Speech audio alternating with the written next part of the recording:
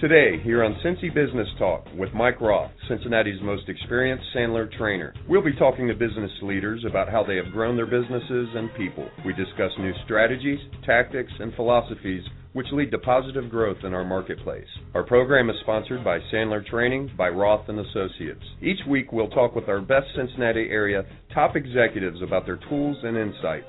Our regular listeners will be given the edge that will help them win in a competitive environment which we live. Simple solutions to complex problems, which challenge all of us, are rarely correct. We will address complex problems or opportunities with appropriate solutions. If you have questions or comments, contact Mike at mikeroth@rothconsulting.net or call Mike at 513-753-9400. Now your host, Cincinnati's most experienced Sandler trainer, Mike Roth. Thanks, Scott. This is Mike Roth. I'm here today with Gene Conroy from Tree Frog Specialties. Why don't you say hi to everyone, Gene? Hello, everyone. Thanks for having me, Mike. No problem. Glad you could make it. Next week's guests on Thursday would be Mike Lamb from Cincinnati Time, and a week from today, Jeff Betts with Landmark Insurance Agency. We have a couple of other interesting and special shows coming up, so keep tuning in. Special Sandler event, next one of our Country Club series out at Clover Nook Country Club is on Wednesday, October 16th. It's called 7 Deadly Sins of Sales, and that's going to be a great program for business owners and salespeople and understanding the 7 things that cost people the most business and how to avoid them. Now let me tell everyone a little bit about you, Gene. In 1986, Gene started working in the graphics industry in Charlotte, North Carolina, at a company that printed National Geographic magazine, Spiegel catalog, and Avon's catalogs. So you were working at a printing company. Yep, pre-press. Pre-press, the digital guy. That's it. Good. And there, Gene designed and assembled layouts for these monthly publications. In 1992, he and his wife, Donna, formed a publishing company that produced a weekly magazine focused on community events and leaders in the Boy Scouts, Girl Scouts, American Red Cross, and local public service personnel, as well as their events and achievements. Through that venture, in 1992, Gene and his wife, Donna, formed a company that provided printed and embroidered apparel for events and corporate customers. In 1995, they sold the business. In 2000, Gene and Donna moved to Cincinnati, where Gene worked for Kodak, where he supported Procter & Gamble, Johnson & Johnson, and other large national customers. So, Gene, when you moved to Cincinnati in 2000, were you in a sales capacity or a technical capacity? It was a technical capacity for color and graphic work. Okay. And in 2011, that's when you started Tree Frog Specialties. That's correct. Okay.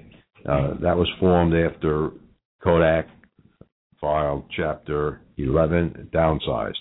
Gene helped other large vendors that were having trouble with their suppliers for embroidery and screen printing. Tree Frog has equipment to support their needs as well as continue the business he and his wife had in North Carolina. So you still have some clients that you created in North Carolina?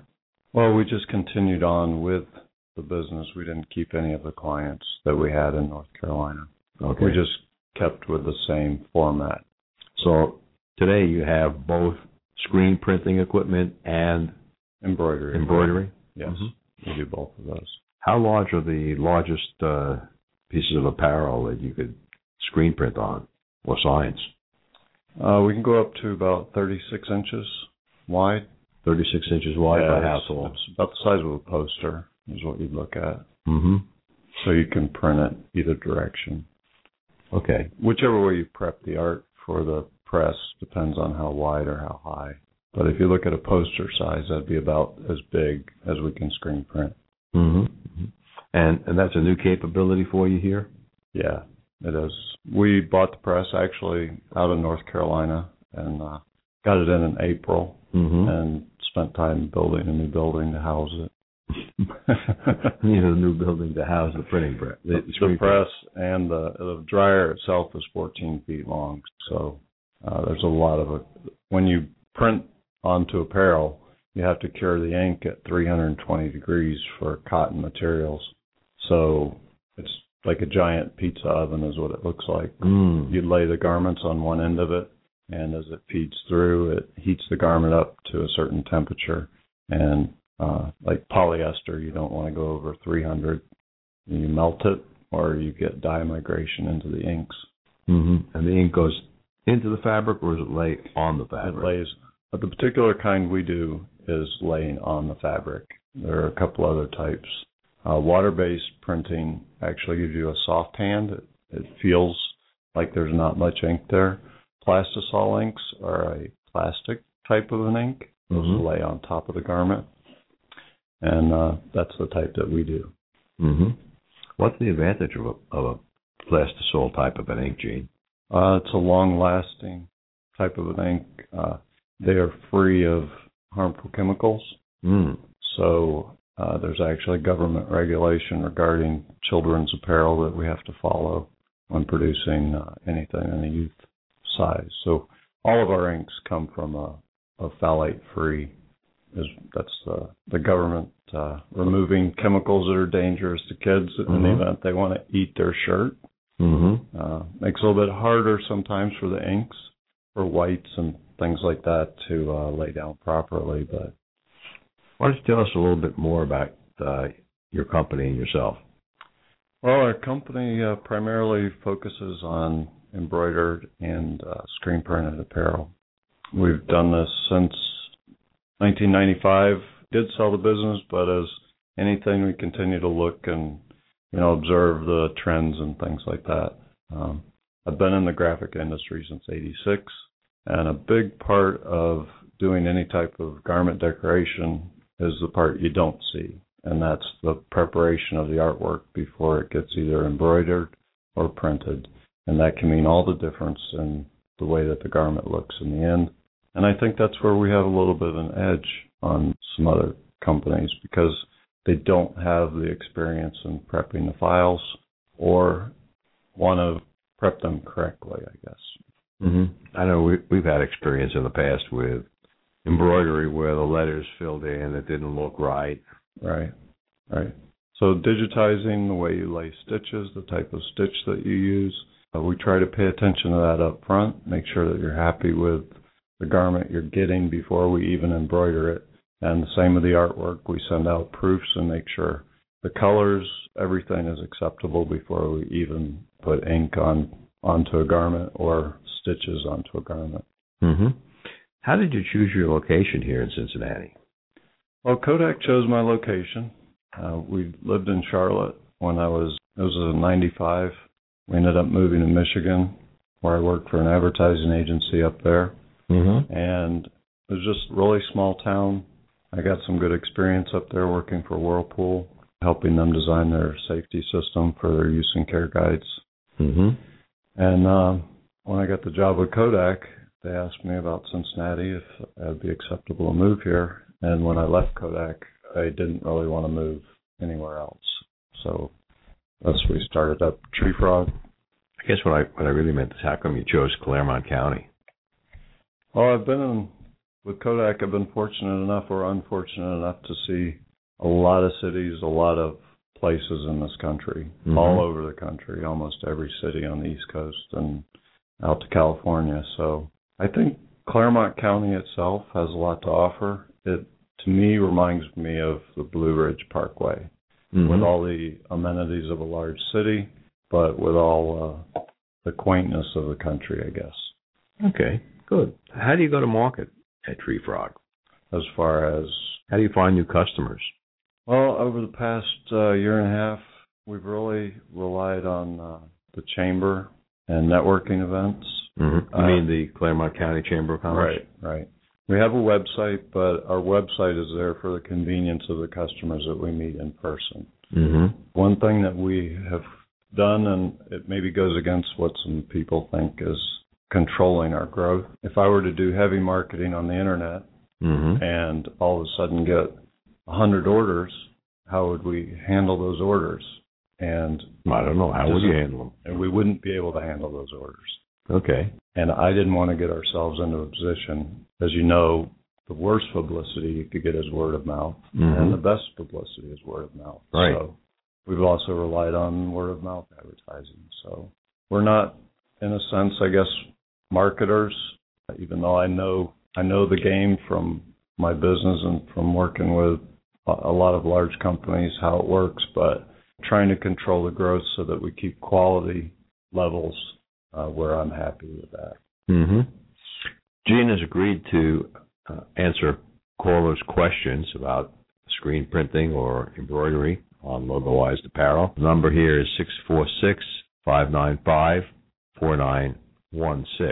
I will be able to screen the calls during the commercial break. First one of which will be up in a second. Gene, do you have any salespeople now? No, we don't have any salespeople. So it's just you and your wife that we're running the company. Sell the product. Yep. Okay. So, Gene, when you had to build a new building to house your printing press, the capital for the building came out of the existing funds the company had? That's correct. You didn't have to go out to the bank and get a loan? Right. Well, as you know, as a new company, it's extremely hard to find funding for just about anything. And convincing them that you're going to be in business a year from now is something that's stressful, number one. And I just didn't want to go that route. And I didn't want to have the loan payments every month to try to keep the business afloat, to keep our lives in check. You know. I understand. Gene, we're going to take a commercial break. And again, if you have any questions for Gene, you can call in on 646-595-4916. We're going to listen to Jimmy Fox talk about Tip Club. The next Tip Club meeting here in Cincinnati, which I host here at our training center, is Thursday, September 19th, 7:30 a.m. to 9 a.m. Let's hear from Jimmy Fox.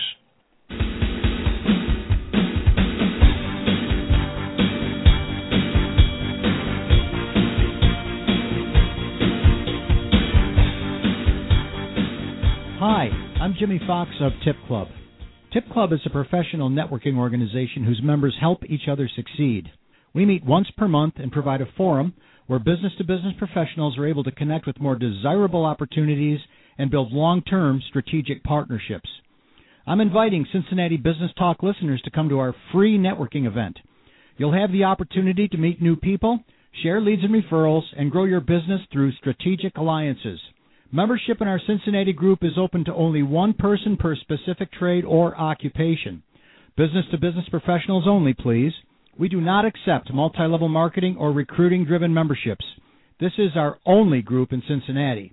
We'll meet on the third Thursday of the month from 7:30 to 9 a.m. at Sandler Training by Roth & Associates, 4357 Ferguson Drive, Cincinnati, Ohio.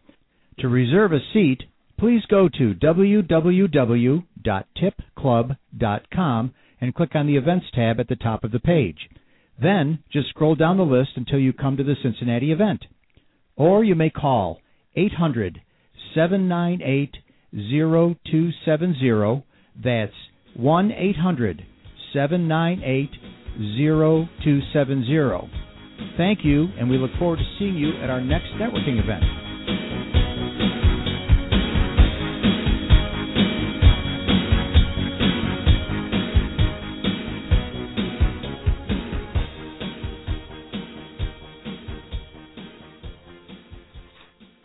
This is Mike Roth. I'm back with Gene Conroy from Tree Frog. Gene, why don't you tell our listeners how they can get a hold of you after the show? All right, Mike. We can be contacted at 513-212-3581, or you can email me at Gene, Gene, Conroy, Conroy, at Treefrog, Treefrogg, specialties.com. Gene, do you guys have a long-term strategic business plan over at Tree Frog? Yeah, survival. Survival. So we have, with the expansion and the unknowns of the expansion of electrical capacity and a lot of other things that went on and growing, Electrical capacity? Yeah. You're in the printing business. What do you need electricity for? Well, the dryer alone takes up, it's an 82 amp, 18,000 watt dryer. So the location where we're at is a single phase location. Everything needed to be converted from a 3-phase to single phase. And I think our strategy, or where I would like to head the business to, is being able to take artwork from local artists and be able to transform that art into wearable designs that can be sold. That's the part of the business that I really like. I like the design aspect. We do some design for some of our charities that we work with. The Jamie Jameson Foundation for Hope, Gynecological Awareness Foundation. We designed their T-shirt for the Panties Across the Bridge, and then printed it. So it's neat to see people wearing the stuff that you've designed and created from start to finish. Yeah, that was a surprise a couple of years ago when my family was walking across the Purple People Bridge, and all of a sudden, just panties everywhere. Panties everywhere. Yeah. It's a great organization, and those are the types of things that we like to do, and we like to get involved with the people we're working with as well. So going down to the events and volunteering with them, that's what I like about the business. Mm-hmm. Mm-hmm. What do you see as the opportunities and possibilities for growth? Depending upon the direction that we want to head, if you just are you going to buy more equipment? Different types of printing? Well, I guess our dilemma is with equipment comes more employees. Mm-hmm. And you've got the Healthcare Act going on and how that impacts. So determining how big do we want to get? Certainly. What the magic number? How small do we want to stay? How big do we want to get? How personal or impersonal a company can become based on its size? How many employees do you have now? 2. Just you and your wife? Yeah, so you're way below the 25 limit? What happens is we found it as a good fit is having temporary personnel come in. We're working with possibly looking at being able to bring in some people to work in that capacity. So there's some pretty easy stuff that can be done if somebody's trained properly. It's folding clothes, just standing at the end of the dryer, taking shirts off and folding them and putting them in stacks. So a lot of the work has to do with bodies, just having somebody there. And I think for us, some people will look and say, well, you want to get a business as big as you can get it, as big as the world. But I really enjoy being smaller. And I think it goes against what a lot of people think when they're looking at business. But that's the way we are. So. I understand that completely. When I started here in Cincinnati 23 years ago, one of the reasons I bought the business from Sandler is he said he didn't need any employees. I had a dozen employees in L.A., and this was only me. There was going to be no headaches. Right. That lasted less than 6 months. All of a sudden, I had 3 employees. What do you think people are looking for now in logoized apparel? Most of the stuff that we do for our corporate customers are it's a standard left chest embroidered polos. Depending upon where they're working, where they want to be, some customers will pick out their own clothes. We also do that. Some embroiderers have a problem. They want to buy the clothes. They want to embroider it. Part of the reason for that is if a mistake does happen on a piece of apparel that a customer brings us, we're not able to just go out and replace it. So being able to purchase it, and if something happens in the process of manufacturing it, we can replace it easily, and it's seamless with the customer.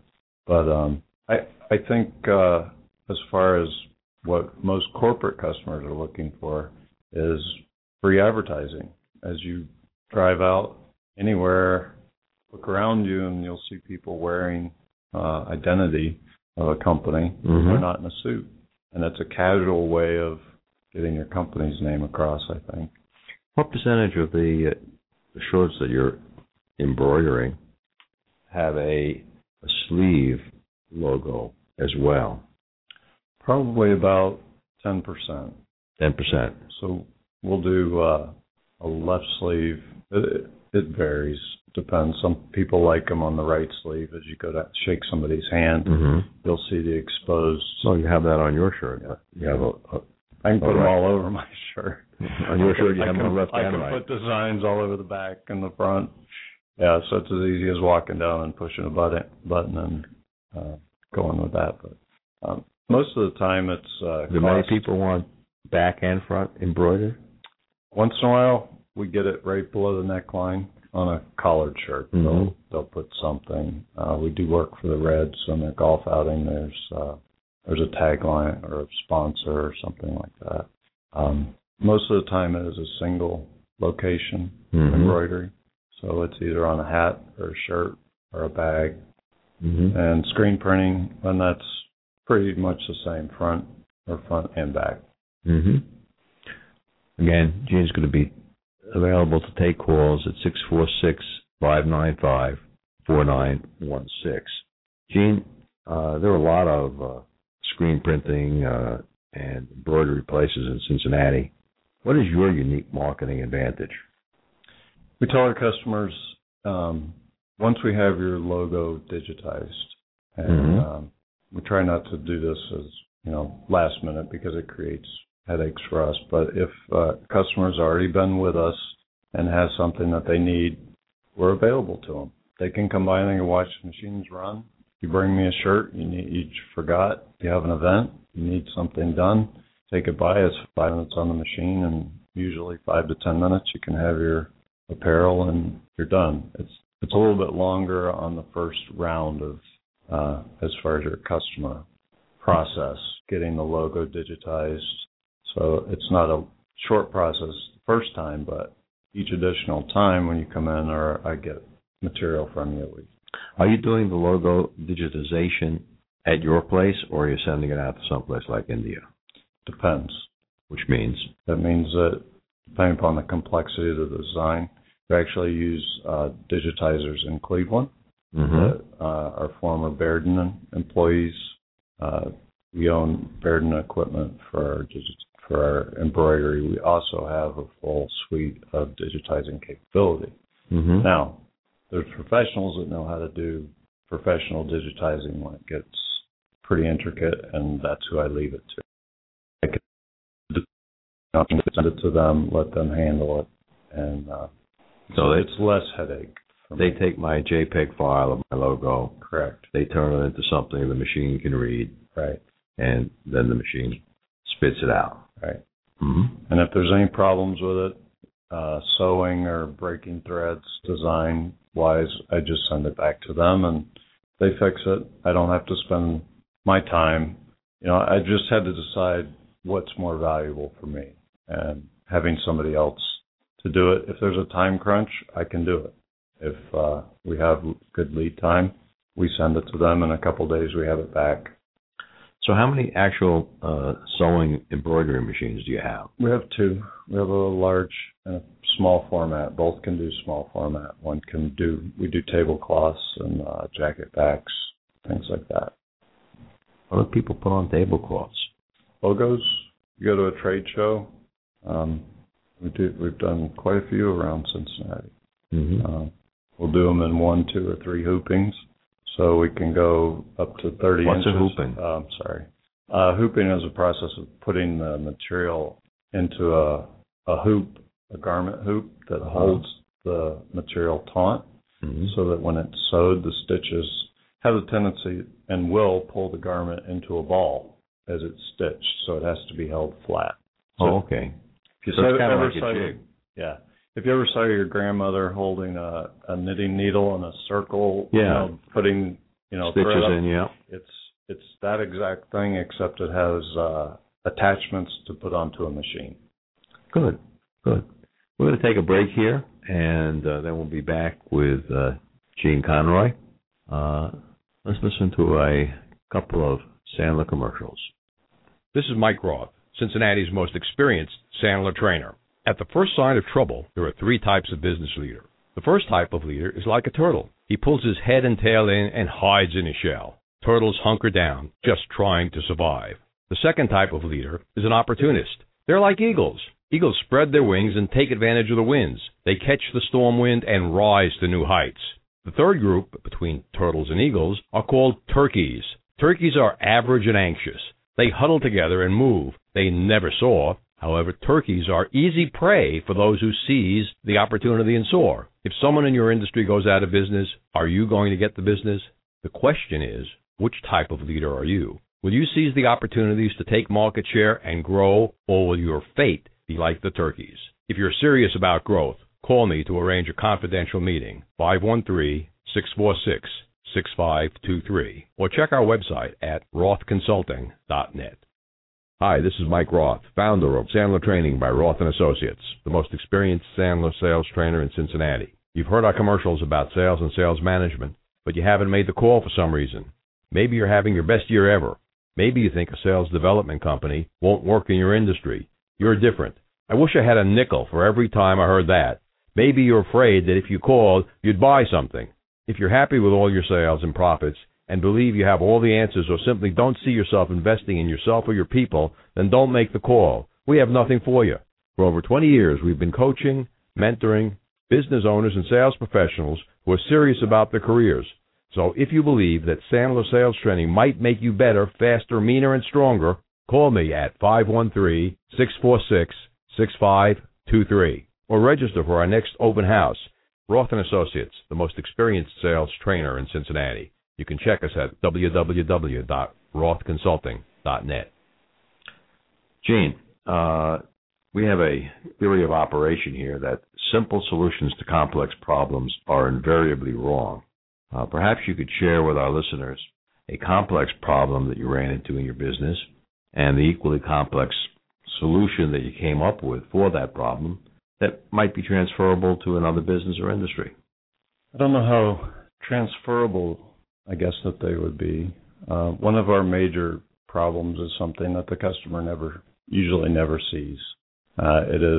We deal with artwork of every type and format. And what we had to decide to do was either to make it our customer's problem or to make it our problem. And finding a solution to that was seamless to our work, and as far as being able to get the job out on time. So a customer comes in, a lot of times you would be surprised that a customer has a business, they have a logo or artwork that's been created for them, and through whatever means of loss or transferring printers or however the artwork was created, they generally never have the original art. And so that art has to continually be recreated. That's one of our complex problems. And it can come in any type of a format, and trying to figure out who could do that for us, how we could streamline the process. I don't think it would transfer well to other industries. So what do? Do you just scan the artwork? No, we have to actually have it digitally converted. So sourcing the software that would actually convert a photographic type quality picture or a JPEG, if you're familiar with the types, into a format that is a vector-based format of mathematical points that can be edited. That's the type of art that we need. So when we have an event, say Jamie Jameson, for instance, where you have Disney and ABC and all these different vendors that are sponsoring an event, that you have to be very careful to make sure that their logos look well when they're reproduced, sending you in files that are unreproducible. You have to come up with a way and a solution to make them reproducible and back to the original format. You know, it's funny. You bringing up this compatibility in files. I have a future guest on the show that I asked him for his bio, and he sends me over a file, and after our email started working again today, I attempt to open it up, and it's all gobbledygook on the inside. It's supposed to be just how he got their story. I tried 3 different programs, sent them over back an email saying, hey, I can't open your file. What's the file format? And he says, oh, it's from a Mac. And in my company, we're all PCs, so he finally sent me a PDF file, which we could open and print. But it was most troubling. I didn't realize that Mac didn't create simple Word formats that you could transmit. Probably in the file that he was creating, he must have selected something. We work in both formats seamlessly. In fact, I run Windows on my Mac, and I run separate servers that are, either Mac or Dell, based. So we don't have any problems with the platforms. It's the files themselves. Mm-hmm. Well, this one file, man, it just blew away the Windows computers. I thought it was maybe just a notepad file or a simple Word document. When I opened up in both, and when it went crash, I said, oh. Well, and even in printing in the largest companies that I worked with Kodak, that was one of the major problems, was there's not a universal file format. Mm-hmm. So every file comes in differently, and every manufacturer of software handles the files a little bit differently, and one small adjustment can send everything into a tailspin. So, I mean, that's kind of... Is it a PDF, a attempt at universal? Yeah. In fact, that's what he finally sent me. He sent a PDF from Mac, which opened beautifully on a Windows 7 machine. Everything's great when you're viewing it. It's when you go to print it that it changes.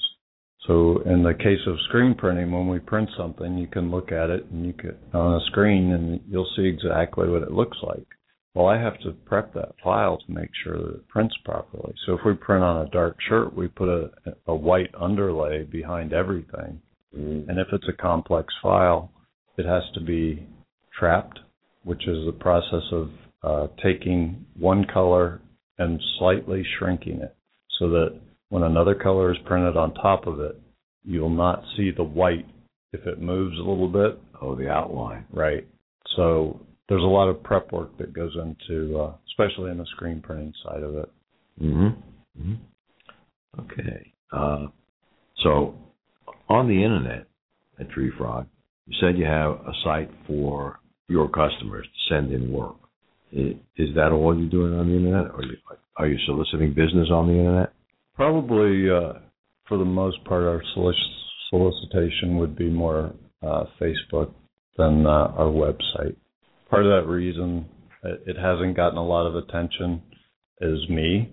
I don't see it as not valuable. It's just trying to find the right company that I want to handle. I'm not going to be able to handle designing it and doing all the work myself. So up until now, you've done it yourself? Yes. Mm-hmm. Are you using search engine optimization now? No. So it's just if you look for us, if you look for us, you probably won't find us. I know I'm laughing about it, but the way that we've used the website is so that the customers that we contact can actually look at the catalog and get a partial idea of what they want. Every customer is treated as an individual with us. So you say, here is my problem. I have this much money to spend. I need this type of a shirt, or I have smaller sizes.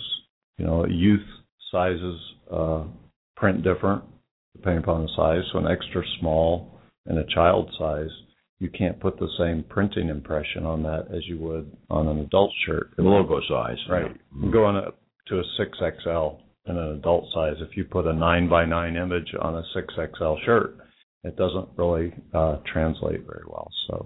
So which is more expensive? If you have the artwork, the embroidered shirt or the logo printed on, screen printed on? Screen printing is cheaper if you're doing volume. If you want one shirt, embroidery is cheaper. Really? Yeah. So for small quantities of shirts, embroidery is cheaper. Yep. It may cost more as you see a per piece price, but the amount of prep work, if you want something screen printed, we have screens that have emulsion on them, that have to have film made, exposures made. So there's a whole process behind that even to get it up. If you come to me today, Mike, and you said, hey, I need a shirt. Mm-hmm. Well, we have your logo ready to go. I can load your thread colors up, load in your logo in the machine, and within 10 minutes we can have you a shirt. Mm-hmm. If you say, I want my logo screen printed, I have to run... That's what we used to do. I have to run film out. I have to burn the screen. The screen then has to be washed out, so it has a drying time added to that. The screen has to be prepped for the press. It has to be loaded on the press, centered, and, you want a left chest, you want a back print. How many colors is it going to be? Maybe there's a couple of screens involved. If every color you want, your logo's 3 colors, we'd need 3 screens to produce that. So you want one shirt, and you're going to have 3 screen charges under 12. We don't charge screen charges. Makes us a little bit different from screen printers. Is everything is included. We don't. I don't believe in adding on. So when we give you a price for something, that's the price. It's not. You're going to get a bill with, well, this cost me this and this and this. It's just one set price. So yeah, I look back probably to 1996 to 98, and we used to do a screen printed shirt. Yeah. And everybody had their first name on the shirt. And as I was thinking about that today, I said, man, that's just busy. There's a lot to it. Too busy. People have gotten away from the names. We did it for a while because the chamber seemed not to be able to remember to get our name tags at events. So, but those shirts have been retired. I fully know what you mean. Based on what you have in your product line, what's the single product that you hope to sell the most of over the next 12 to 24 months? Probably the most beneficial product to our business is probably the Nike Dry Fit polos. I know Nike. Yeah. I know what a polo shirt is. What's Dry Fit? Dry Fit is it's called a wicking material. It's basically a breathable material, so it makes the shirt cooler, and it's one of our most popular items. And it doesn't. I use Nike as an example, but it's for me dealing with so many pieces of clothing. I never thought I'd be a garment snob to an extent. Not that I care what you wear, but what I feel. I've tried all of our product. We try to wear it for days and see how it does. See if it picks or pulls or falls apart. Wash it. See how it's going to be for our customers. So I've worn a lot of stuff that we sell. So do you embroider on jeans as well as shirts? We can do that. We can do pant legs and anywhere, sew up holes. What's the most unusual thing that you've done? Oh, let's see. Well, we do one thing that's pretty neat is for our family and for friends of family, children's birthdays.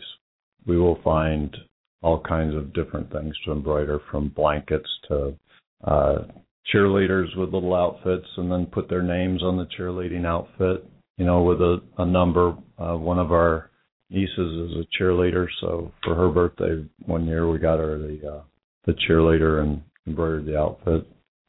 Those are probably more unusual. Okay. Gene, we're going to take another commercial break here. Again, if you have a question for Gene, this will be the last opportunity. The number is 646-595-4916. We're going to listen to a Sandler rule. We're going to listen to Sandler rule number 5.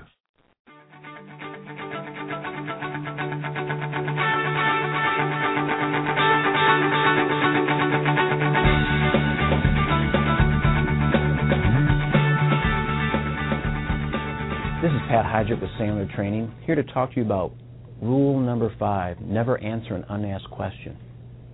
Now, why would anybody want to answer an unasked question? Well, in sales, salespeople can get a little excited. They can be proud of their product knowledge, their industry expertise. And at the wrong moment, they might suggest something that the prospect never brought up, and it can actually kill the deal. Have you ever found yourself in a situation where you've done a good job of uncovering the prospect's problems, frustrations, issues, concerns, and you put together a great presentation, and you're nailing every single point, and the prospect's ready to buy from you? And you might find yourself or somebody else on your team says, hey, did we share with you? And then that's the salesperson's biggest nightmare. What you thought was a slam dunk sale all of a sudden gets derailed and for whatever reason, that person does not become a client of yours. So don't forget rule number 5, never answer an unasked question.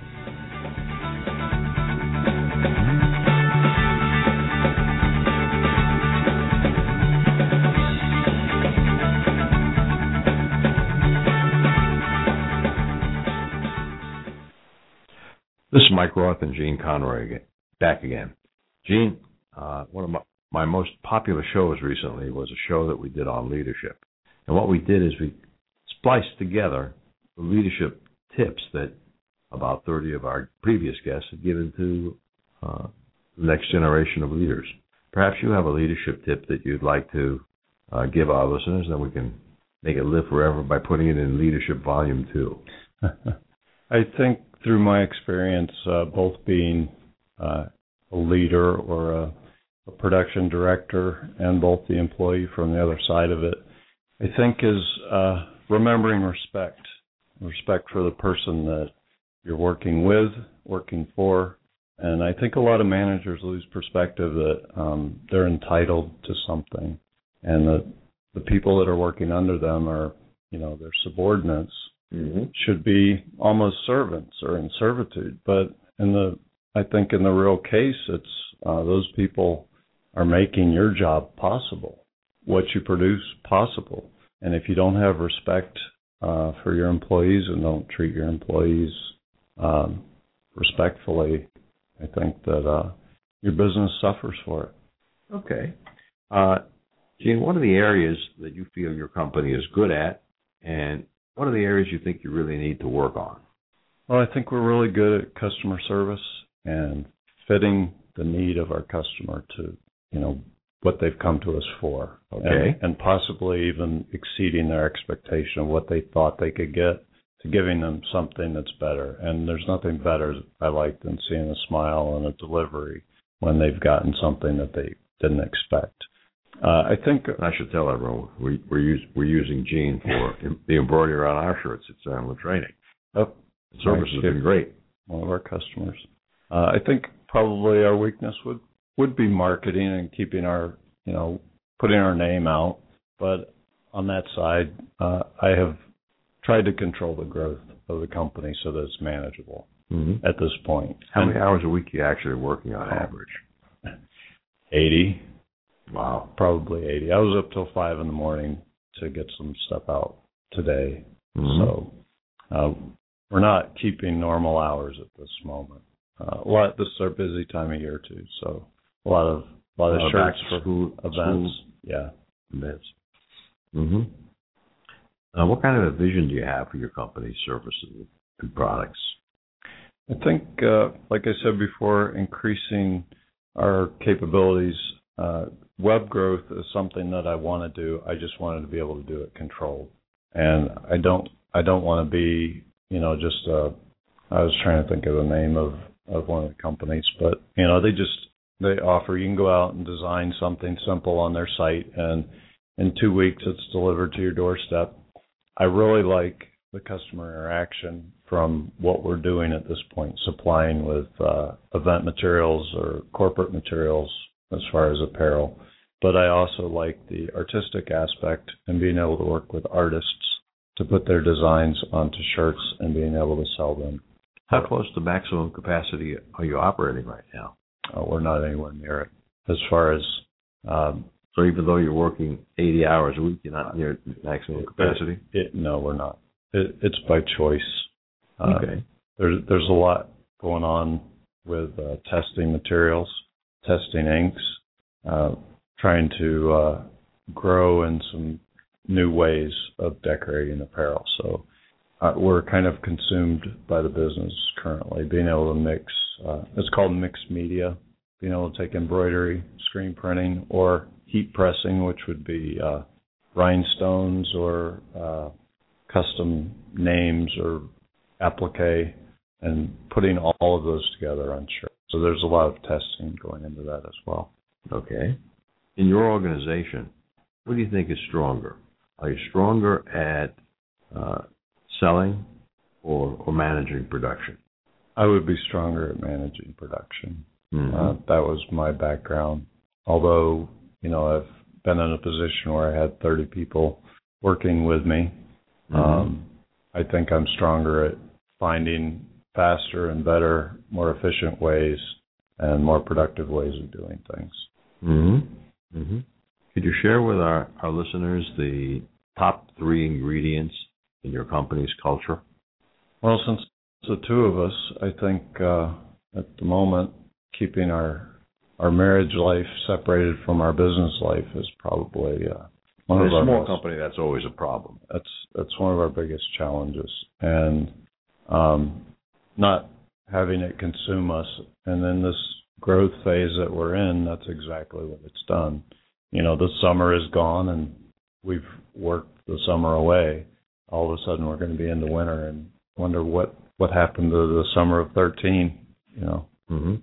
What motivates you as a leader, Gene, to make tough decisions?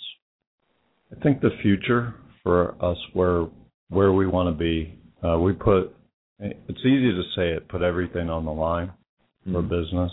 I had the opportunity to listen to the founder of Paycor yesterday, and he said that the day he was 28 and decided to start the company, he had to put his house on the line to get the capitalization, to buy 3 computers and the payroll software to get the job done.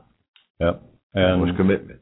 That it is the ultimate form of commitment. And it's not for everybody. And I don't know if even at this point was it for us, but it was a situation that we were in.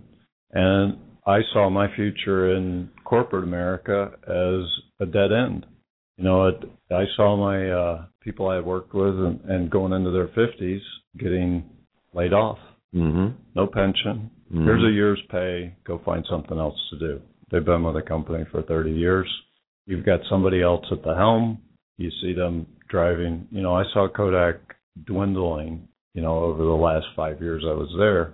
I lost many coworkers. How many years total were you at Kodak? 13. So figuring out, do I want to find myself in my 50s? I'm 46 now. Do I want to find myself in my 50s and being laid off? And at that point, having the energy to do something like I'm doing now, make it possible. So we decided that, look, it's all or nothing. We're going to put everything that we have on the line to make this business work. And if it doesn't work, we'll get a trailer and move to Florida. So that's what we've done, and I'm happy about it. I'm not so happy, working at 5 a.m. sometimes, but it's our business. They're our customers, and as long as we're making an influence in other people's lives in that way, I enjoy that. I think that's kind of the right decision. So many people that I've talked to here at Sandler Training that bought a franchise that never should have been sold to them, and a business model that had no sense at all, especially in this climate. And I thought, wow. You have to be so careful. Oh, yeah. I mean, whether it's the sign business or the logo-ized apparel, I'm not sure franchising brings that much to the table. No, it doesn't. And we were actually offered a business to buy. And we looked into it, and we were given a proposal. And, the chamber for people wanting to get into something is a really good resource to talk, to bounce things off. They have a small business person you can talk to just bounce ideas off of it. And maybe, there's a need that's not being fit properly. And that's what we did. We already had kind of made our decision, but we got the chamber involved. And how long did it take you to make the decision to start your own operation from the time you left Kodak? 15 days. Really? Just a little more than 2 weeks? Yeah. What I did, I was laid off, so I had 3 months at the end of Kodak. They went bankrupt in January, which, that was unforeseen. But at the time, they flew me to Houston. I got a call at 7 in the morning. I arrived on Monday morning. On Tuesday morning at 7 in the morning, I get a phone call and say, this is the call you didn't want to get. Go home. So I was like, well, I wasn't bitter about it. I had a good run at Kodak. But anyway, we decided I would call all my customers. I didn't want them getting a message, this phone is no longer in service, or not knowing what happened to me. So I called all the customers that I had, relationship with, and was just saying, hey, if there's anything out there, let me know. Mm-hmm. And one of my customers here in Cincinnati had a lead for me, and it followed into this not meeting deadlines, and a large supplier was not getting their needs met. And we went in, talked to them. It worked out for us, and it was going to be a good situation for both of us. So that referral got you your first customer. That's correct. So one of my Kodak customers who I serviced and had a good relationship with. So you never know, who's going to, down the line, you don't step on people to get where you want to be. Sure. Because you never know who will be. Many things drive successful companies and CEOs like yourself. We've determined that 3 things are extremely important. Outlook, your core beliefs. 2, desire, your passion for success. And commitment, your willingness to do whatever it takes to be successful. Could you tell me a little bit more about each one of those? Outlook. Start with, I've always had a positive outlook. I think the things that you experience in life, in the end, you leave it all behind. So this is about learning. So whether it be a good experience today or a bad experience that you feel it is, a lot of times the bad experience that you're having, you look back and realize that without that bad experience, or what you thought at the time was a bad experience, you wouldn't be where you're at. So I kind of take life as a learning experience, and keeping that in mind, I think it makes life a lot more easy to deal with.